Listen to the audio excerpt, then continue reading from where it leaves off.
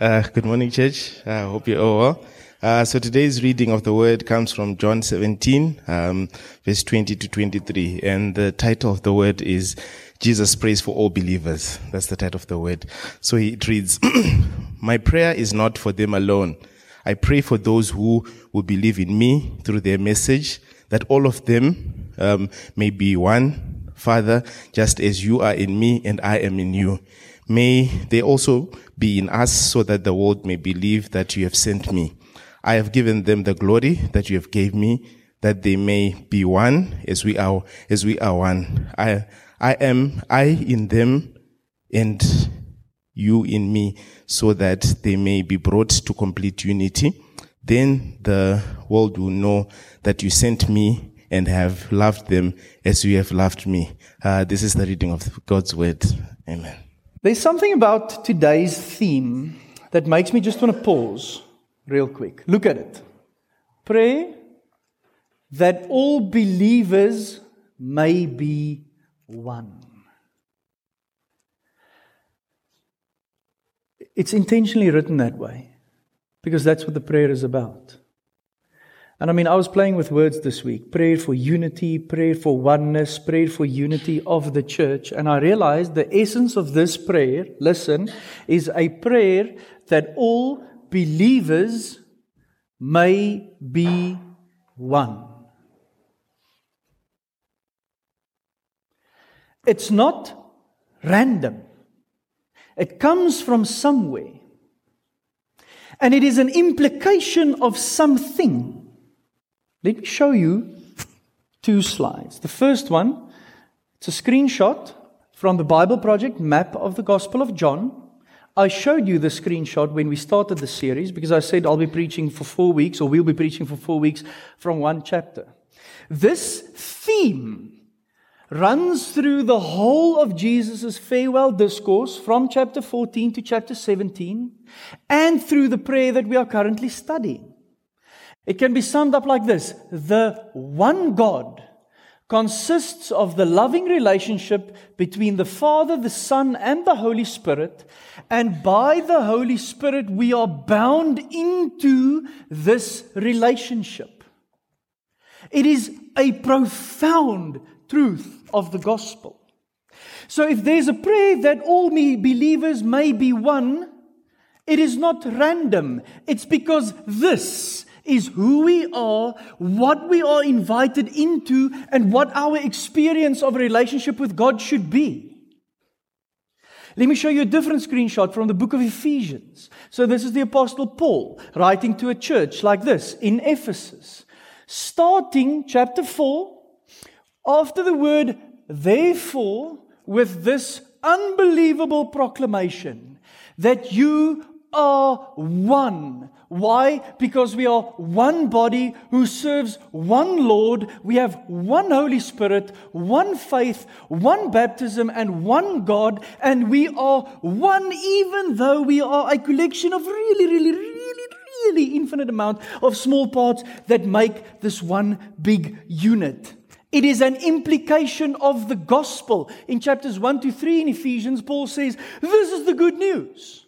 And in the beginning of chapter 4, he says, therefore, if this is true, now we should live like this. And the first thing you should know is that you are one. So a prayer that all believers may be one is of utmost importance. This is a headline, bold, caps, underlined. We should take note of this in this chapter. Now, we're studying this prayer over 4 weeks because, like I've said the previous 2 weeks, we hold the conviction that we struggle with prayerlessness at the moment, both individually and corporately. We seem to be praying really hard when there's an immediate need or crisis, and then it seems like our urgency for prayer and the content of our prayer fades as things so-called return to normal. And like we said the past 2 weeks, we can't do that with our breathing. We need to breathe always, otherwise we'll die. It should be the same with prayer. We can't just pray when we feel like we need to pray. Prayer needs to permeate our lives. And we said what we're going to do in the series is we will study how Jesus prayed and what Jesus prayed. And then we will ask ourselves the question, do we pray like this? And are our hearts aligned with the heart of Jesus? Because if it is, I'm telling you now that it will bring a revitalization to our commitment to and our understanding of prayer. We'll be committed to prayer in a way like we've never been, and we'll understand prayer in a more profound way than we did before. So let me show you this. This is the breakdown of what we've covered over the past 2 weeks. We've learned about praying to glorify the Son. We've learned about praying as an experience of eternal life. I put the verses down there for you as well. We've learned about praying to faithfully finish the work that was given to us. We've seen why Jesus prays for us and our own value in His eyes. We've learned about praying for protection. We've learned about praying for sanctification. That's a lot of praying. Like, that'll keep you busy. And that's the way it should be. Because this is the stuff that was the concern of our Lord. Practically, if I say now, okay, let's head into a time of prayer. This is what we're praying for. I promise you we'll be here until tonight, or at least until someone has to eat. And then we'll probably go past that. Because you can keep on praying for this until the day Jesus comes back. We should not make the mistake of saying, I don't quite know what to pray about. I said to Rudolph this morning that I didn't want to do a series in which we talk about spend 5 minutes in silence, and then they spend 5 minutes praying for unbelievers, and then spend 5 minutes reading scripture, and then spend 5 minutes praying for your kids. Like, we could have done that. But this is the real stuff that Jesus prays for. And this should help us to pray aligned with His heart. So today, what you'll see is as Jesus prays for us, He gives us 3 M's. It worked out well. The model of our unity, the motive of our unity, and the means of our unity. Okay? The model of our unity, the motive of our unity, and the means of our unity. And can I just say, I mean, I'm a teacher by gifting. I am also a Bible nerd by training. But I always give you this structure before I start my sermon. And then I say, you know what, if you want to make a note of this, please do. Or you can even take out your phone and take a photo. The reason why I do this is so that you can study this yourself once we are done with the service. Like, you can't only be listening to my Lesego or Shiami's sermons and think that's your Bible fix for the week. That's the reason why I gave you the whole chapter again now. Like, if you just take the previous slide and this one, and you sit down with John 17, your mind will be blown, and you will pray like you've never prayed before. So that's a gift from me to you, so that we can understand the Word of God a little bit better. Let me pray for us, and we'll jump right in. Lord Jesus, we hear you praying that all believers may be one. That is a huge statement. But it's headlines, and it's of utmost importance to us. And that's why, Lord Jesus, I pray now that you would enlighten our thoughts, that your Spirit would teach us what you want us to know this morning, and that you will lead us in this prayer, and as believers, that we may truly be one. Earlier, Meryl prayed for everything that is rivaling you for our attention. I declare now that you have no rival and you have no equal, because forever you reign. So reign in our hearts and reign in our minds and reign in this place now as we open up your word. Amen. Let's look at the first one. Jesus gives us the model of our unity. Now, warning, serious Bible nerd stuff going to happen now, okay? It's called a nerd alert. So I need you to focus now and to lean in. Let's look at verse 21. There's a highlight there. Just as you are in me and I am in you. That's the line we're focusing on now. That is the model for our unity. Okay. Now I'm going to throw out a series of big words now and then a quote. And hopefully all the big words and the quote will make you go, whoa. WAF is not a real word, but if you want to spell it, it's WHAF. This is a profound mystery of the being of God. Listen, there is a mutual indwelling of the persons of the Trinity. Okay? So the Father and the Son and the Holy Spirit are distinct persons. They were revealed in the Bible as Father, Son, and Spirit. Yet, we must not think of the three persons of the Trinity as three faces in a yearbook, right? Like if you put a photo of God, you're not going to say, this is the Father, and this is the Son, and this is the Spirit. There's a mutual indwelling between those three persons. The Father indwells the Son indwells the Spirit indwells the Father, and you can reverse the order in each of those pairs. Maybe, Rudolf, it'll be helpful if you just go to the next slide so that we can just at least see a drawn picture of what that might look like. Do you guys see all the lines connecting all the parties in that relationship? So we can think of each person of the Trinity as a mask, but it's the same being, okay? It's a really, really simple illustration, but think about it. Like now, this is me speaking, but now I put on the mask of the Father, and then I take it off, and then I put on the mask of the Son, and then I take it off, and then I put on the mask of the Spirit. 3 different masks, 3 different persons, but one being wearing all of them. Okay? Now, the Greek term to describe this eternal, mutual indwelling of the persons of the Trinity is, I'm going to say it with Afrikaans accent now, perichoresis. Probably if you want to say it in English, perichoresis. Or if you want to say it in Greek, perichoresis. Okay? Now, perichoresis means, listen, all 3 persons occupy the same divine space. In other words, we cannot see God without seeing all 3 persons at the same time. Look at it. One heart, but all 3 persons at the same time. The 3 persons of the Trinity are fully in one another, and each person of the Trinity is in full possession of the divine essence. I'm going to read one more line, and then I'm going to go there. I've never heard of this word, but through my study, I found it. It's an English word. It's called co-inhere. Co-inhere. English, guys, what a gift. They co-inhere in such a way that the persons are always and forever with and in one another, yet without merging, blending, or confusion. Whew. To be sure, the Father is not the Son is not the Spirit, and the Spirit is not the Father.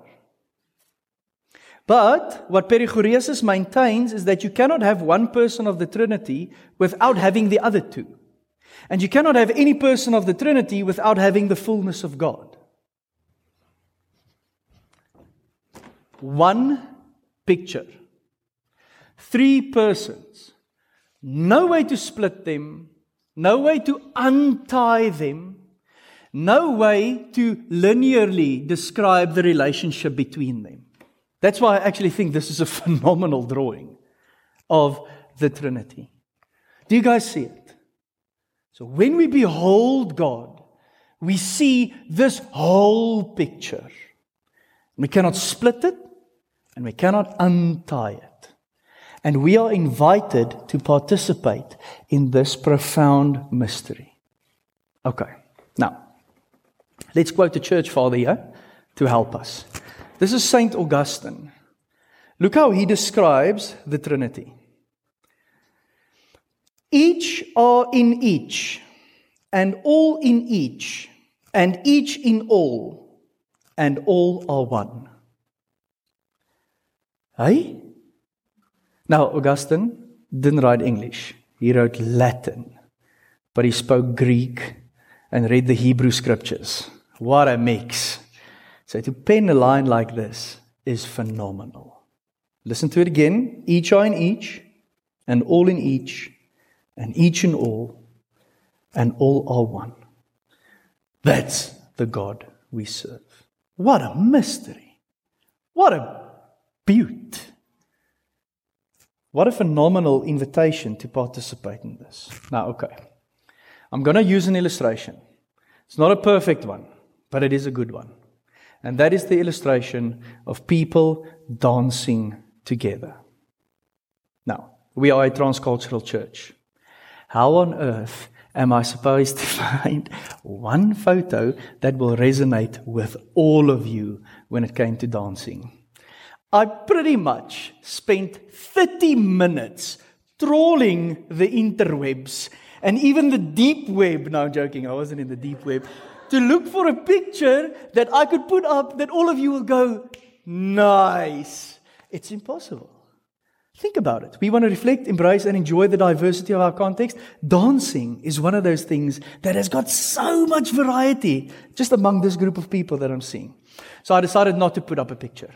Okay, your pastor gave up. I'm weak. No, I'm joking. But I literally just gave up. So here's the definition of dancing as it was given to us by the animation film WALL-E.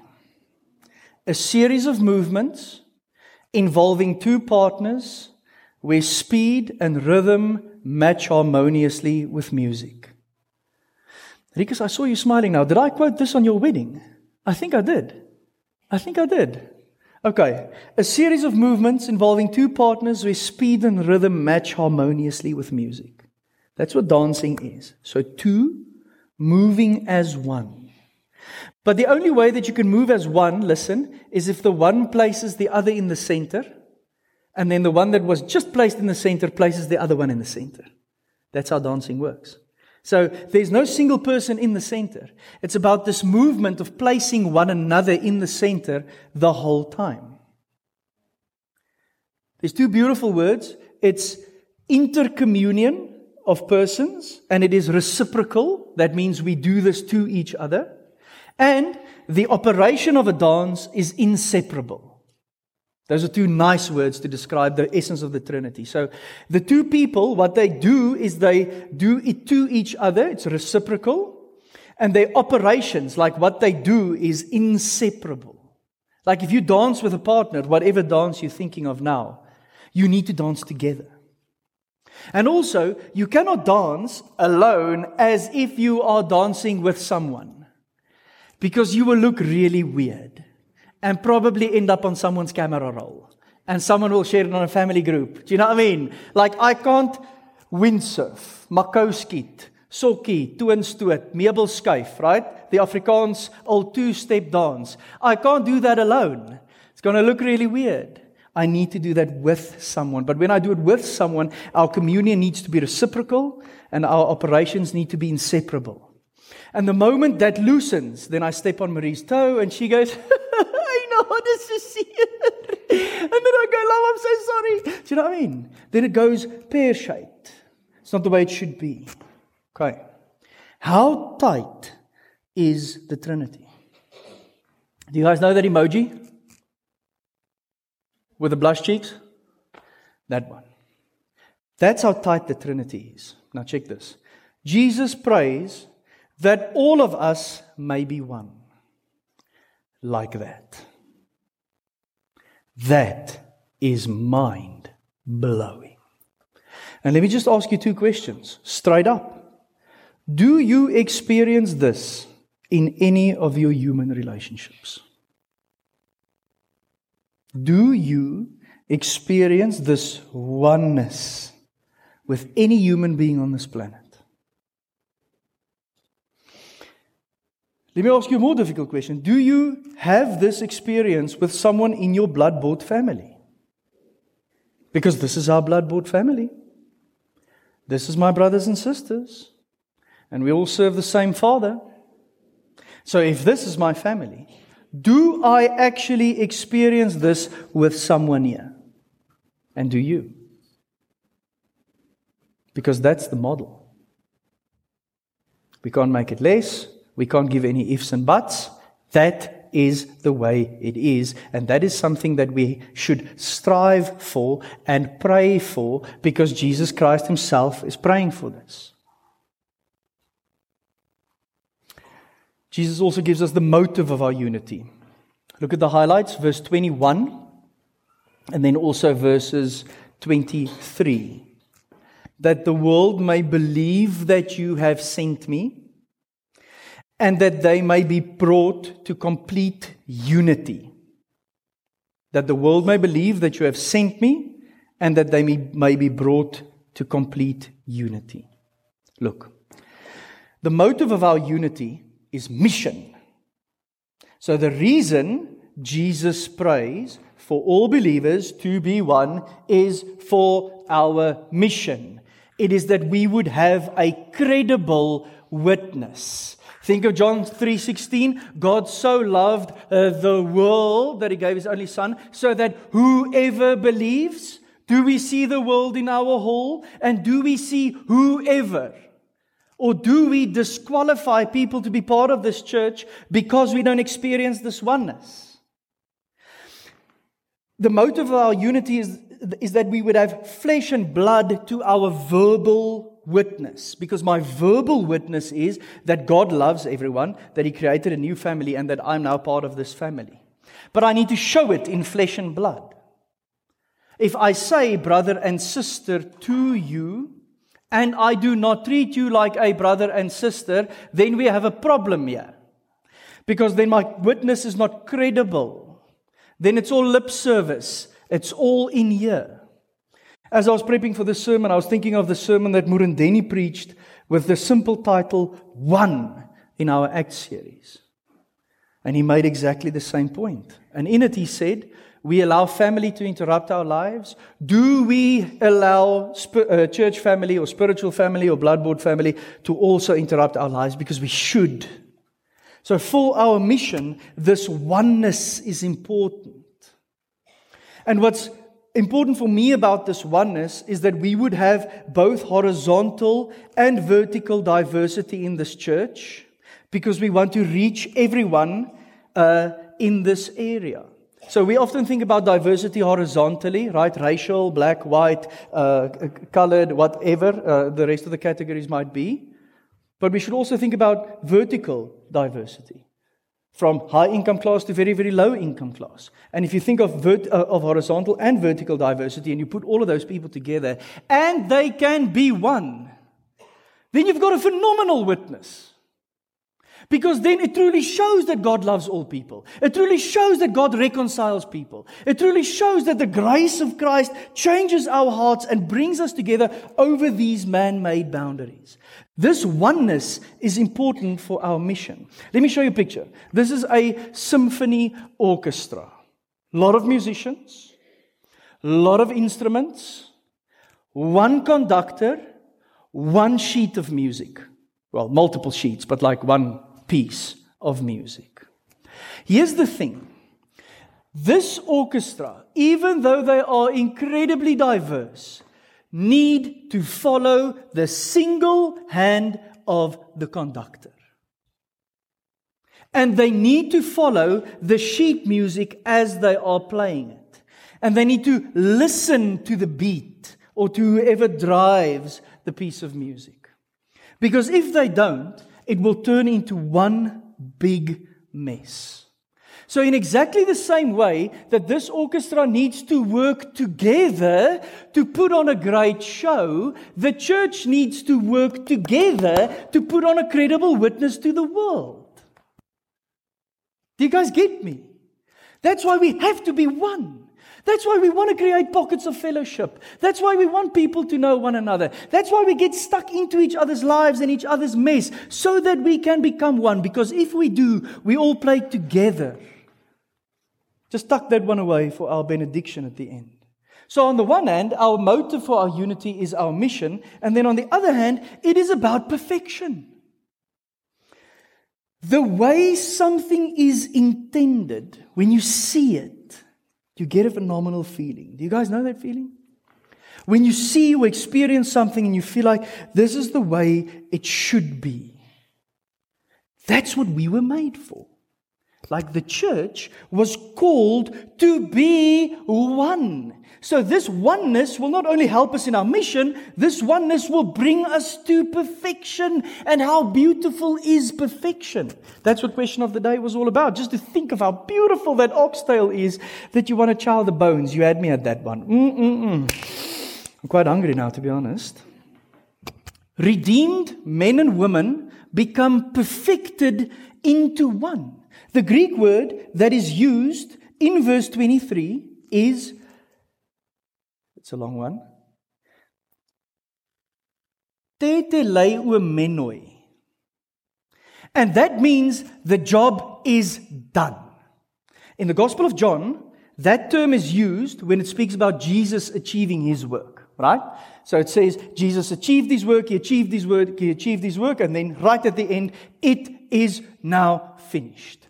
There's nothing more to be done here. There's no improvements. This is it. The work is done. And then He prays that we would be perfected, that we would be finished, that we would be in the way that we were created to be, and that way is one. Isn't that just a beautiful piece of gospel truth? So Jesus completed His work as the Savior of the world. Chapter 19, verses 28 and 30 also carries this Greek word. He says it is completed. He says it is finished. And now His prayer, just before His crucifixion, is, now God, You bring them to complete unity.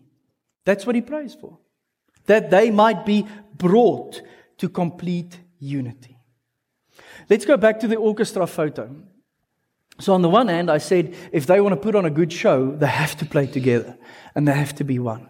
But then on the other hand, if they play together perfectly, it will move you.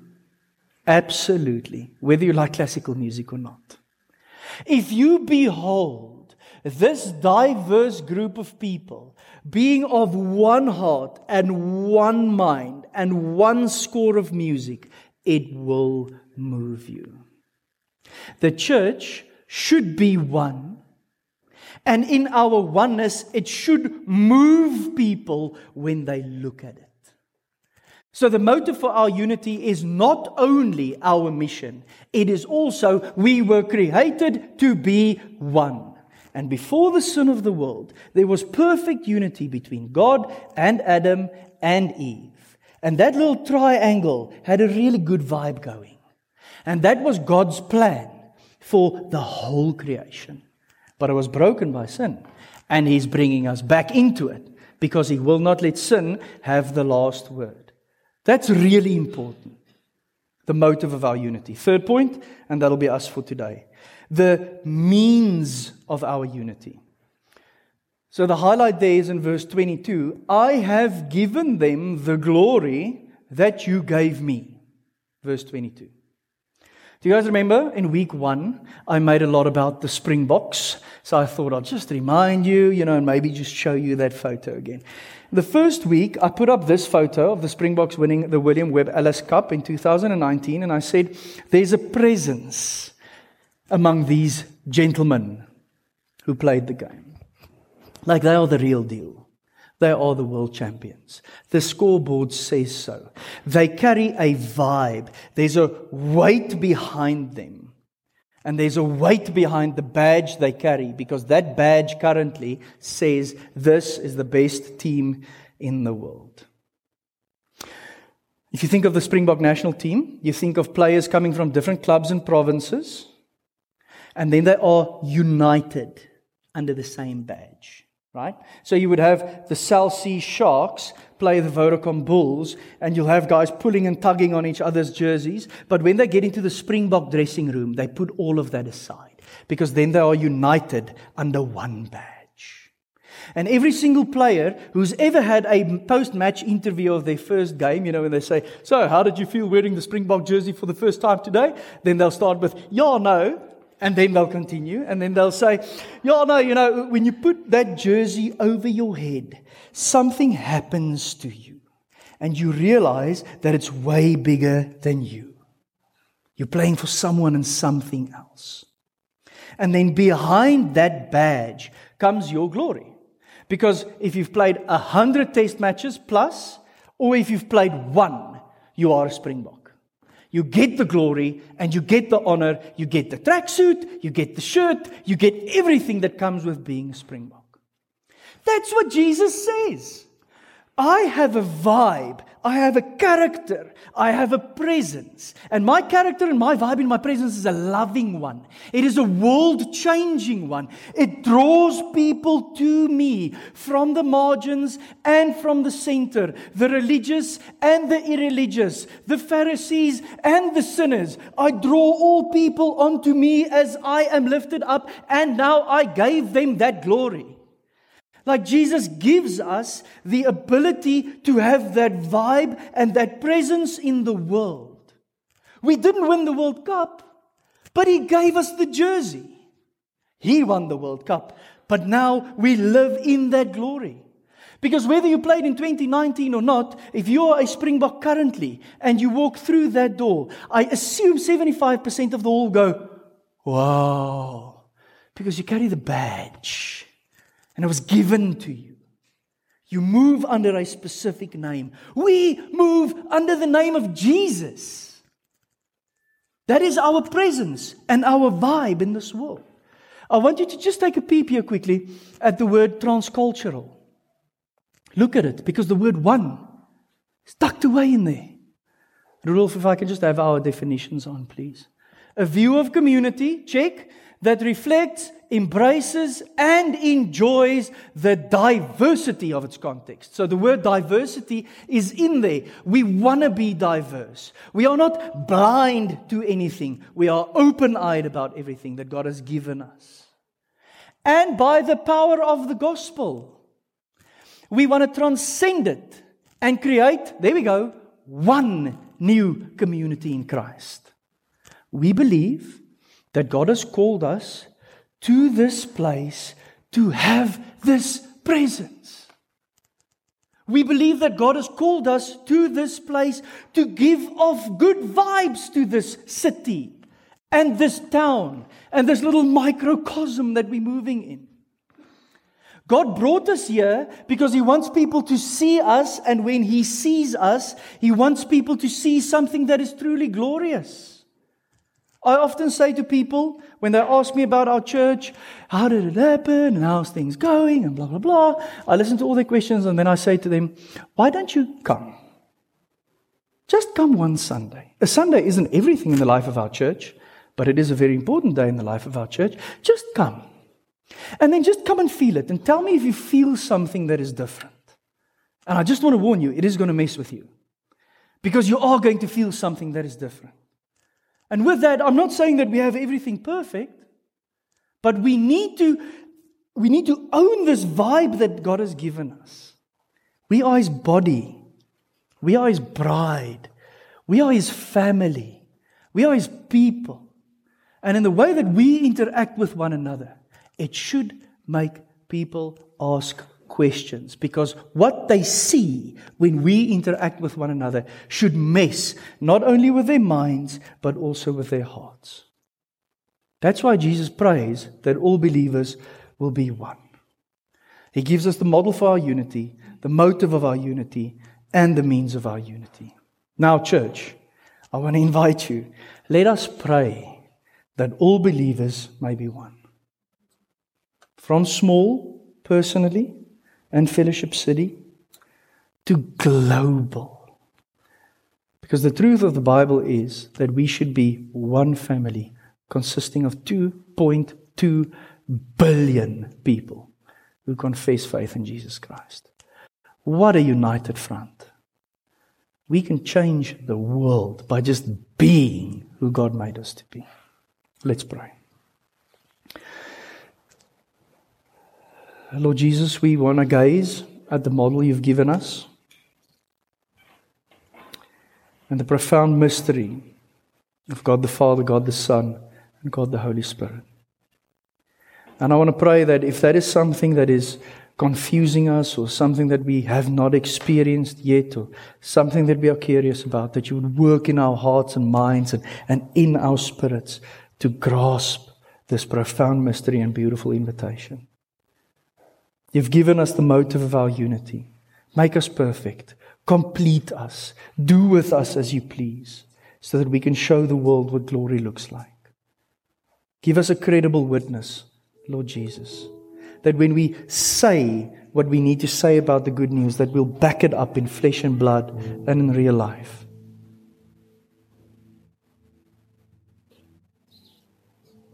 Lastly, I pray, Lord Jesus, that we as individuals and we as Fellowship City, that we would have a vibe, that we would have a presence, that we would show Your glory, the glory that You've given us.